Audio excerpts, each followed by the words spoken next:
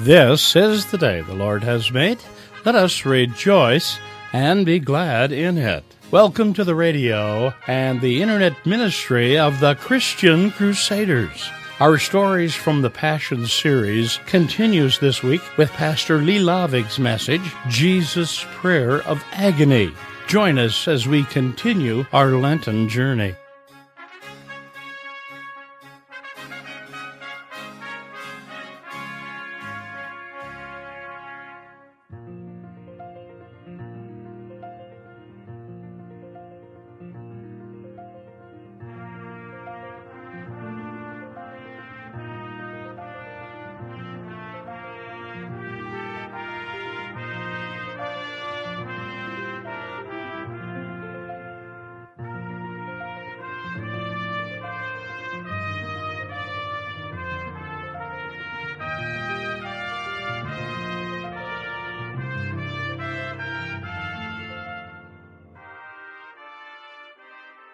Dear friends, have you ever had a life experience where you felt absolute agony? Maybe it was a moment of fear which paralyzed you completely in a sense of dread of what may come. Maybe you know what's coming and it's way too much for you to handle.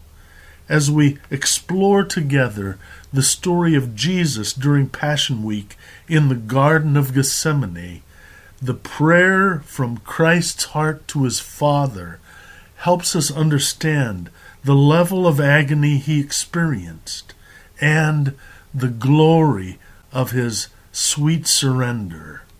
Let's pray together.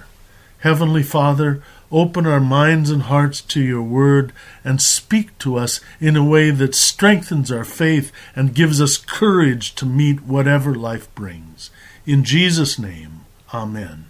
Sweet hour of prayer, sweet hour of prayer, that calls me from a world of care and bids me at my Father's throne make all my wants and wishes known in seasons of distress and grief.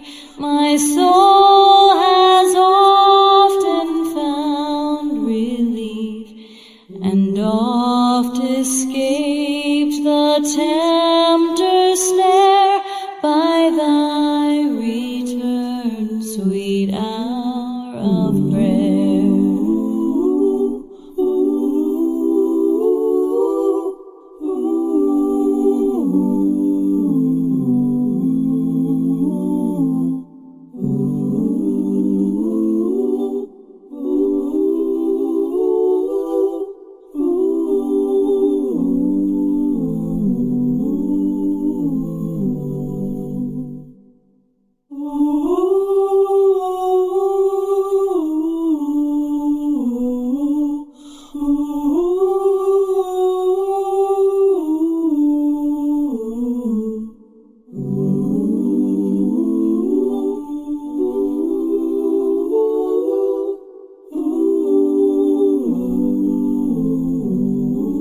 Sweet hour of prayer, sweet hour of prayer, thy wings shall my petition bear to him whose truth and faithfulness engage the waiting soul to bless. And since he bids me seek his face, believe his word and trust his grace, I'll cast on him my every care and wait for thee, sweet hour of prayer, and wait for thee, sweet hour of prayer. Today's gospel is recorded in Mark 14. I begin with the 27th verse. Jesus said to his disciples, "You will all fall away. because it's written, 'I will strike down the shepherd, and the sheep shall be scattered.' But after I've been raised, I will go ahead of you to Galilee." Peter said to Jesus, "Even though all may fall away, yet I will not." Jesus said to him, "Truly I say to you that this very night, before a rooster crows twice, you yourself will deny me 3 times. Peter kept saying insistently, "Even if I have to die with you, I will not deny you." And they were all saying the same thing also. They came to a place named Gethsemane, and Jesus said to his disciples, "Sit here until I have prayed." He took with him Peter and James and John, and began to be very distressed and troubled. He said to them, "My soul is deeply grieved to the point of death. Remain here and keep watch." He went a little beyond them and fell to the ground, and began to pray that if it were possible, the hour might pass him by. And he was saying, "Abba, Father, all things are possible for you. Remove this cup from me. Yet not what I will, but what you will." And he came and found them sleeping, and said to Peter, "Simon, are you asleep? Could you not keep watch for 1 hour? Keep watching and praying, that you may not come into temptation. The spirit is willing, but the flesh is weak." Again Jesus went away and prayed, saying the same words. Again he came and found them sleeping, for their eyes were very heavy, and they did not know what to answer him. He came the 3rd time and said to them, "Are you still sleeping and resting? It is enough. The hour has come. Behold, the Son of Man is being betrayed into the hands of sinners. Get up, let's be going. Behold, the one who betrays me is at hand." And then later, after Judas had come with the soldiers and betrayed Jesus with a kiss, it says in verse 50, "And they all left him and fled." This is the gospel for our worship today. I'd like to begin today's message by asking you a rather sobering question. If you discovered today that you were going to die tomorrow, how would you feel? What thoughts would flood your consciousness? Would you be overwhelmed with sadness? Afraid? Would you be under a sense of dread? Do you wish you could run away and escape the truth of the news? To be human is to have moments where we experience agony, or fear, or dread. And as we explore together today this powerful story of Jesus praying to his Father in the Garden of Gethsemane in a place called the Mount of Olives, some people call it the Mount of Agony because this is where Jesus prayed in his agony.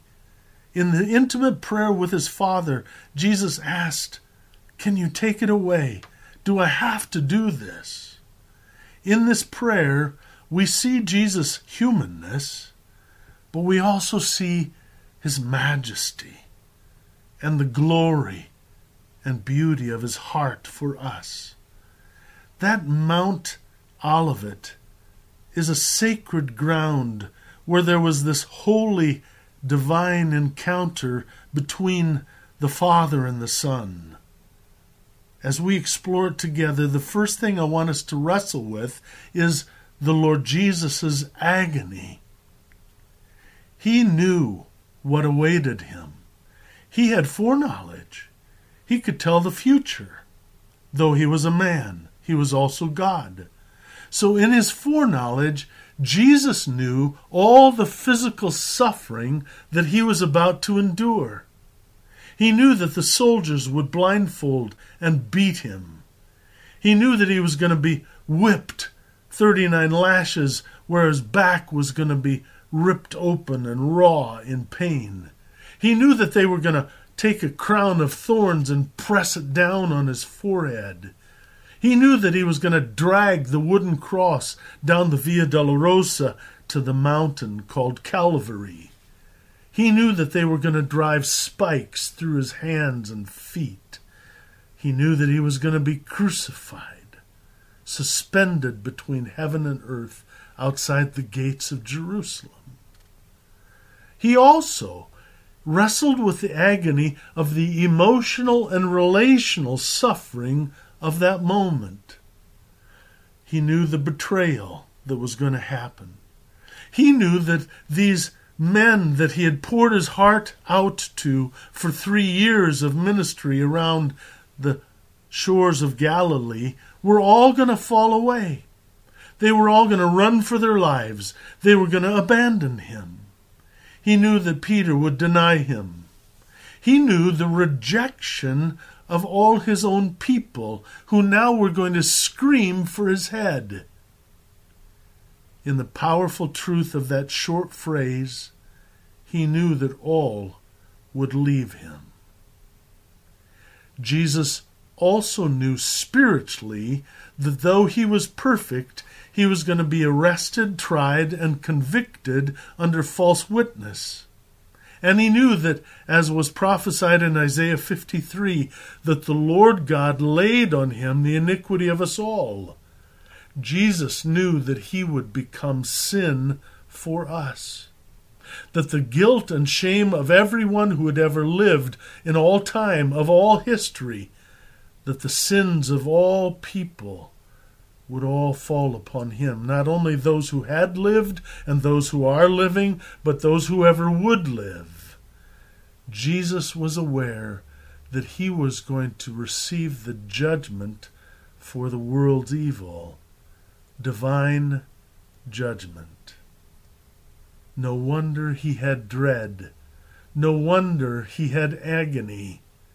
He knew that he was going to be crushed under the load of sin's guilt and shame. No wonder he sweat drops of blood, where physicians tell us that the capillaries can become engorged with blood. With extreme emotional stress, they can burst, and they trickled down Jesus' cheeks as he prayed. What was it that he prayed? It was absolutely beautiful. Let's unpack it a little bit. Jesus first said, Abba, a term of endearment, words of affection. Papa, Daddy. It's an intimate calling out. Then he said, all things are possible for you, and he knows that's true. Then he boldly says, can you remove this cup from me? The word cup throughout the Old Testament is a reference to drinking the cup of divine judgment. He's saying to his Father, can you take it away? I don't want to suffer and die. I don't want to go through all of this. Is there any other way? Can this pass from me? Our hearts are gripped with Jesus' emotion. We understand his feelings. Haven't we pleaded with God in prayer in the tragic moments of life, in our grief, in moments of agony, in a sense of dread, facing death? Lord, deliver me. Save me. Get me out of here. Lord, take this away. But here's the truth in the moment of Jesus' prayer. Though it is true that with God all things are possible, yet God could not spare his Son and atone for the sins of the world and save us and reconcile us. Which leads to his last phrase, a sweet surrender, not my will, but yours. Or maybe you could say, your will is my will. From the moment Jesus left heaven, emptying himself of his power and glory, he knew that his mission would lead him to this very moment. When he was 12 years old in the temple, he told the religious leaders, I must be about my Father's business. In Luke 9:51, it says, Jesus set his face like flint to go to Jerusalem. His heart was permeated with determined resolve. Now in his humanness, in the Garden of Gethsemane as he prays, pouring out his heart to the Father, the threshold of all that's about to unfold in its fervor and intensity, leads him to say, "Can you take it all away, Abba?" We remember how in John's Gospel, the 12th chapter, Jesus said this, "The hour has come. What can I say? Save me from this hour? No, this is the very reason I came. Father, glorify your name." I think of the old hymn, "He could have called 10,000 angels to destroy the world and set him free. He could have called 10,000 angels, but he died alone for you and me." This prayer that we hear Jesus share with his Father gives us insight into Jesus' humanness, but also his majesty and the glory of his heart. Because of Jesus' sweet surrender and his determination to follow through and go all the way to the cross and the grave, then it becomes true that we also have an Abba in heaven. In the name of Jesus, we can call our Father, the Creator, our Daddy. We can trust him. We can love him. My dad's name was Oscar. He was 5'9", but strong as a bull. He'd make big biceps with his arm, and as a little boy I'd jump up and grab his arm and hang on him like a tree limb. He taught me how to swim, throw a baseball and football, how to shoot a basketball. He would pull me by hours on water skis behind our little boat.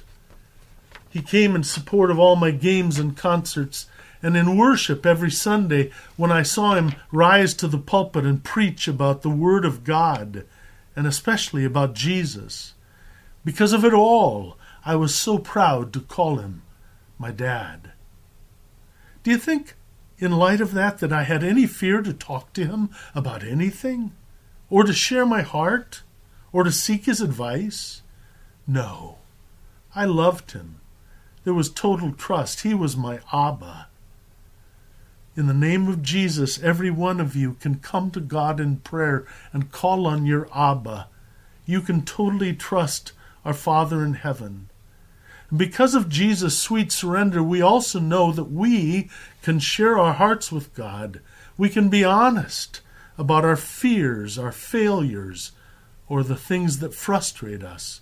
No need for secrets, nothing held back. We can even confess when we are powerless.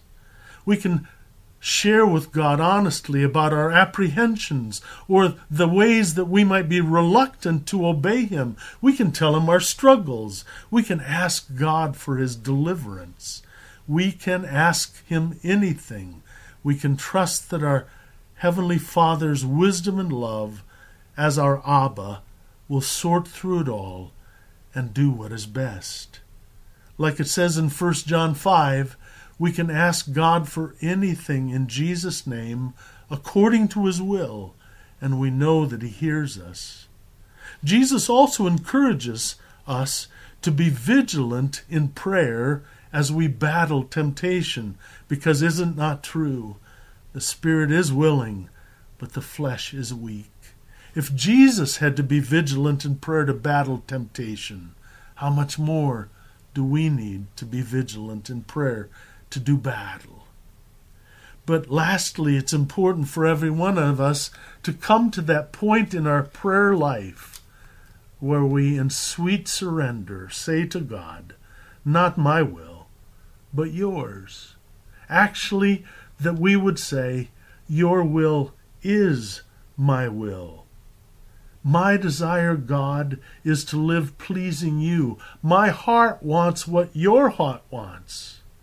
I think of the quote of Mother Teresa when she said, "It is not our wishes, but God's promises that we seek to fulfill." So the beauty of it is that Jesus' faithfulness in his sweet surrender that took him all the way to the cross and the grave, and then God raising him from the dead, shows us clearly that Jesus alone is our agent of salvation. Jesus is the Savior of the world. Jesus is our dear Savior. Jesus has atoned for our sins and the sins of all the people who have ever lived or ever will live. That's an astounding truth. But also that we have the promise in 1 John 1:9 that if we confess our sins, God is faithful and just and will forgive our sins and cleanse us from all unrighteousness. Because of Jesus' sweet surrender and faithfulness to go to the cross, we know that Jesus has reconciled us into the love of God in his family, and that we're born again of the Spirit. We know that because Jesus in sweet surrender was faithful to go to the cross, that he embraces each one of us in forgiving love and gives to us eternal life. Why would Jesus do it? Why would he speak this sweet surrender? Your will is my will. Why was Jesus willing to go to the cross? First, because Jesus was perfectly obedient to his Father's will and his Father's mission. He finished the task. Secondly, though, he surrendered sweetly in faithfulness to go to the cross because of his love for us. Though we are broken and often unfaithful, nothing will separate us from the love of God in Jesus Christ. And third, Jesus had this moment of sweet surrender in the Garden of Gethsemane that propelled him in determination to go all the way to the cross, because he believed that the Father would raise him from the dead. He believed that God the Father would vindicate him in victory. Jesus would have known well the words of David in Psalm 16. You will not abandon my soul to Sheol, nor will you allow your Holy One to undergo decay. You will make known to me the path of life, and in your presence is fullness of joy. Ultimately, Jesus was praying to the one that he knew would save him from death. And when we pray, we can know that too. Jesus faced his moment of agony in the Garden of Gethsemane and went all the way to the cross for us because it was his joy to rescue us in love. What a Savior! Thank you, Jesus. Amen.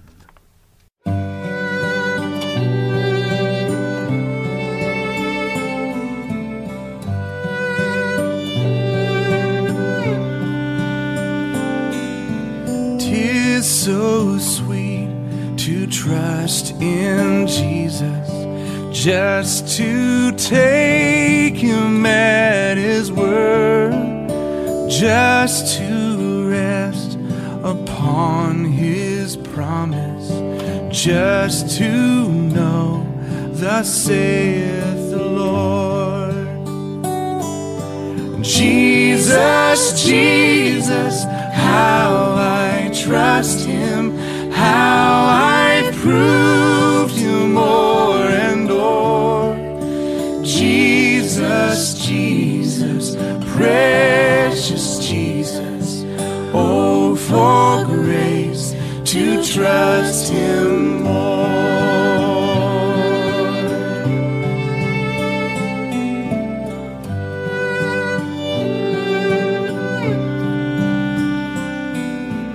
I'm so glad I learned to trust him.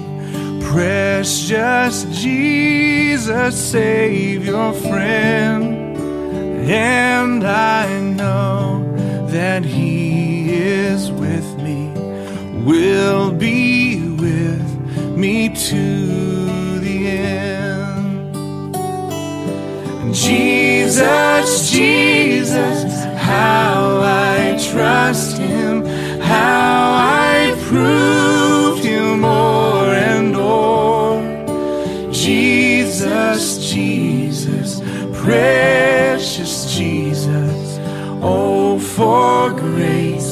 to trust Him more.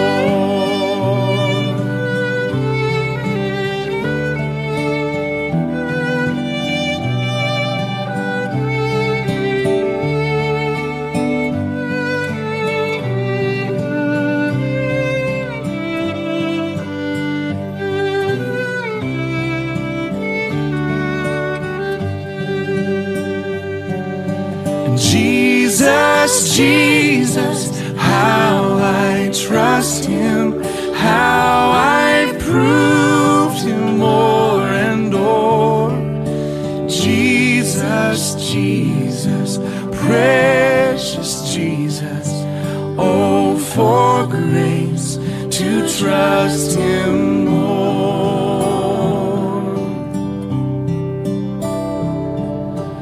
Oh, for grace to trust Him more.